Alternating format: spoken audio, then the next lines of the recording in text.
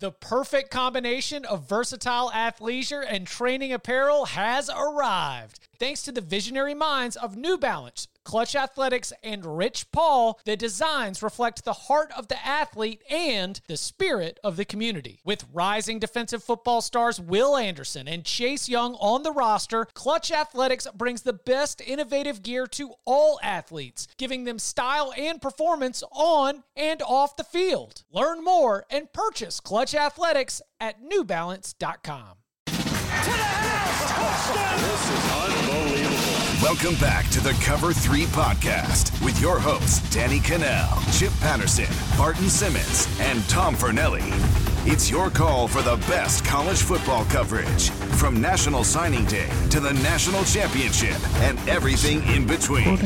CBS Sports presents the Cover 3 podcast. And welcome back to the Cover 3 podcast here on CBS Sports. That's Tom Fernelli. I'm Chip Patterson. Welcome to Bowl Season Daily. This is going to be your daily edition of bowl information. The games that are on deck for that day. It's going to be winners. It's going to be the storylines, the narratives, everything that you're going to need every single morning. All you have to do is be a subscriber to the Cover 3 podcast, and then boom, you wake up. It's there. Hey, it's Bowl Season Daily. So happy Monday morning, Monday afternoon, whenever you find this.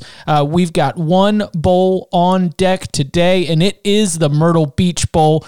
Just for the information, in case you need it, 2:30 p.m. Eastern Time is going to be the kickoff. You can catch it on ESPN. It's North Texas from Conference USA against App State from the Sun Belt. Tom, North Texas went 4-5 this season. They are in the postseason because there are no bowl eligibility rules. App State is 8-3, 6-2 in the Sun Belt. Another pretty successful season. Wish they had a Sun Belt championship, sure. But North Texas is also a program that you've become familiar with because they flirt with bottom 25 status over the last couple of years. But they're boasting about all of the steps forward they've taken this year offensively. You know, they've got a top 15 offense in terms of yards per play. Their total offensive numbers are stupid, like all over 500 yards, as we've seen from a lot of Seth Luttrell's North Texas teams. But remember, Graham Harrell, USC, used to be the OC at North Texas. Do you think that this North Texas team took steps forward this year? Like, they're showing up sub 500, but are they showing up at least feeling like they've, not continued to slide backward? I guess, they definitely finished, I think, better than they started. If you look at their season, like, they got off to a pretty bad start and they've evened things out, and they are 4-5. They don't have a winning record, but it's not. It doesn't look all that different metric-wise because, as you mentioned, their offense is fine and their defense is bad, and that has pretty much been the case for a while now. They put up points and they give up points, and this year, especially playing in a somewhat weaker Conference USA conference, it's kind of really it's a little more difficult to judge them because this is a team that let me pull up the schedule here. Let me find this real quick. Like they've started off the year with that Houston Baptist win, which was a 57-31 win. And I think, like, Houston, if I remember correctly, Houston Baptist had like a whole lot of yards in that game. Correct. And that was like the very first warning sign. It was like, this North Texas defense. And then they got crushed by SMU. Then they lost to a Southern Miss team that had, just fired its coach and was on an interim coach who eventually would get COVID and then do a Zoom interview and then leave for another job during the middle of the year. They lost to a Charlotte team that we really know absolutely nothing about because I don't even know if they played any other games besides that one game in which they beat North Texas. And then they beat a Middle Tennessee team, which at the time was really, really bad and getting its butt kicked every single week. And then they had 2 games postponed, a 3rd game canceled. And it was pretty obvious that time that they had off because of those cancellations and postponements, they spent it wisely because they came back and they weren't great, but they definitely looked better. Like, they picked up the win against Rice that, I remember the Locks pod, Barton was all over Rice in that one. North Texas said, nuh-uh, screw you, Barton. But then they lost to UTSA and Louisiana Tech, 2 decent teams, 2 teams that are going to be bowling this year, but they weren't very competitive in those games. And then they squeaked by UTEP at the end with a 45-43 win. So when I look at this team from start to finish, I don't think it's a very good team. And if we look at the point spread, it is currently a 19.5 point, some places 20 point underdog to App State. So I'm not expecting this one to be a very competitive game, and it's the perfect start to bowl season in 2020 in that it's probably going to be a blowout, and it's happening on a Monday afternoon. Yeah, Monday afternoon, because this is really almost we would be already having our first Saturday in, right? If we had been on a traditional calendar, then that December 19th, where we had conference championship games, would have been a full day of bowls. You would have, binged your way through Saturday, gone from noon to midnight, and then all of a sudden just roll yourself into a Monday afternoon game. Instead, this Monday afternoon tilt in Myrtle Beach, and shout out, by the way, to Marty and McGee, Marty Smith and Ryan McGee.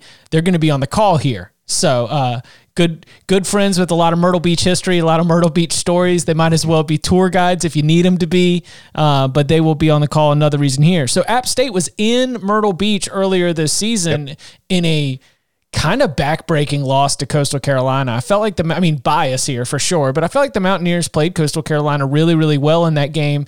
And I remember Coastal Carolina covering the spread because of kind of a garbage time pick six. We always play the motivation game in terms of, do you want to be here? There's some seniors on this team that have been a part of some very successful teams. Zach Thomas, obviously one of the winningest quarterbacks in program history. You've also got senior Thomas Hennigan at the wide receiver position.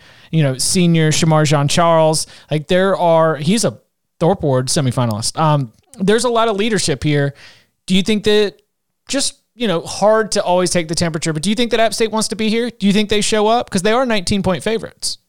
I think we can't make that argument this year about whether a team wants to be there, because as we've seen, a lot of teams have said we don't want to be there, and then they've just decided not to be there. They're opting out of games. So I feel like we can't. I think it's easier to question the motivation. Now, that said, there's still the whole thing. It's like, if it's a team vote, maybe, some of the team voted to be there, some of them didn't, who knows? But I just think that if you're App State, if there's motivation for this game, it's that, you didn't win your conference this year. You didn't win your division, and you kind of stumbled towards the finish line anyway. Like, you got off to a very hot start to the season. Your only loss was early in the year to Marshall. It wasn't a conference loss, so you were still in it. And then you mentioned that game at Coastal. That was their first conference loss. They rebounded with the win over Troy, but then the week after that, they lost to Louisiana, and then they got a close win over a Georgia Southern team that, so they've lost 2 of their last 4 games. And the 2 losses were against the 2 main competitors that they have in their conference. So I feel like if you're the Mountaineers, this is a game where maybe you could at least finish, like you mentioned, all the senior leadership and all that stuff in the team. This is the kind of situation where, okay, I'm going to finish my college football career with a good taste in my mouth. And North Texas presents an opportunity to get that good taste in your mouth, because I do think the Mountaineers are the superior team in this matchup. We need to open up a restaurant in Denton called North Texas. We've got that good taste in your mouth. You mentioned, by the way, here's motivation. App State, bowl games, never lost. There you go. A perfect 5-0 since making the transition from FCS to FBS and becoming bowl eligible. They've got win in the Montgomery Bowl in 2015, win in the Montgomery Bowl 2016, Mobile in 2017, and back-to-back bowl wins in the New Orleans Bowl in 18 and 19. It's kind of, they got coaching changes, go in a bowl game. First time in a bowl game, go in a bowl game. I expect that will happen. All right, before we get out of here, we're going to always, here on Bowl Season Daily, try to give some leans, some picks, some thoughts. You mentioned 18.5, 19.5. I think our over-under is set around 63. Boy, that's a go figure it out number. Yeah. here's 9 touchdowns for an afternoon tilt on the surf, with an awful defense on one side. And it's one thing I will say, if depending on when you're listening or watching, pay attention to the weather forecast, because there are some winds in the forecast for this game on Monday afternoon, although I don't know how much that's going to matter with how bad North Texas's defense is.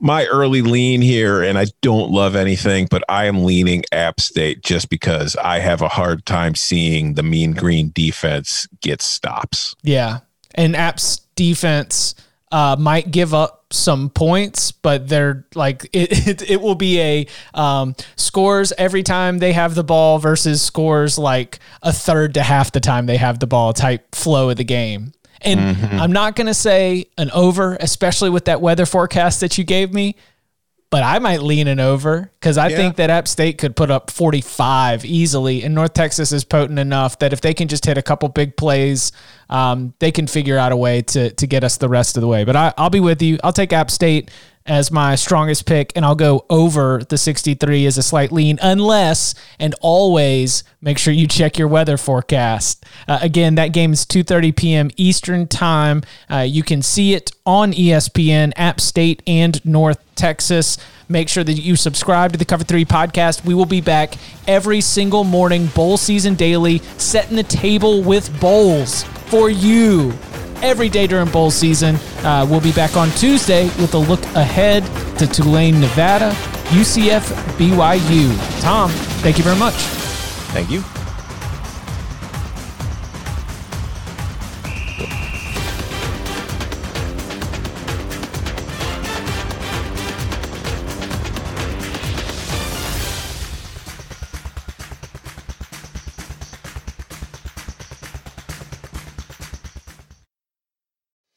Hello everyone, it's Micah Richards here. You might have seen me on CBS working on their Champions League coverage over the last couple of years. I wanted to tell you about an exciting new podcast that I've been working on. It's called The Rest is Football.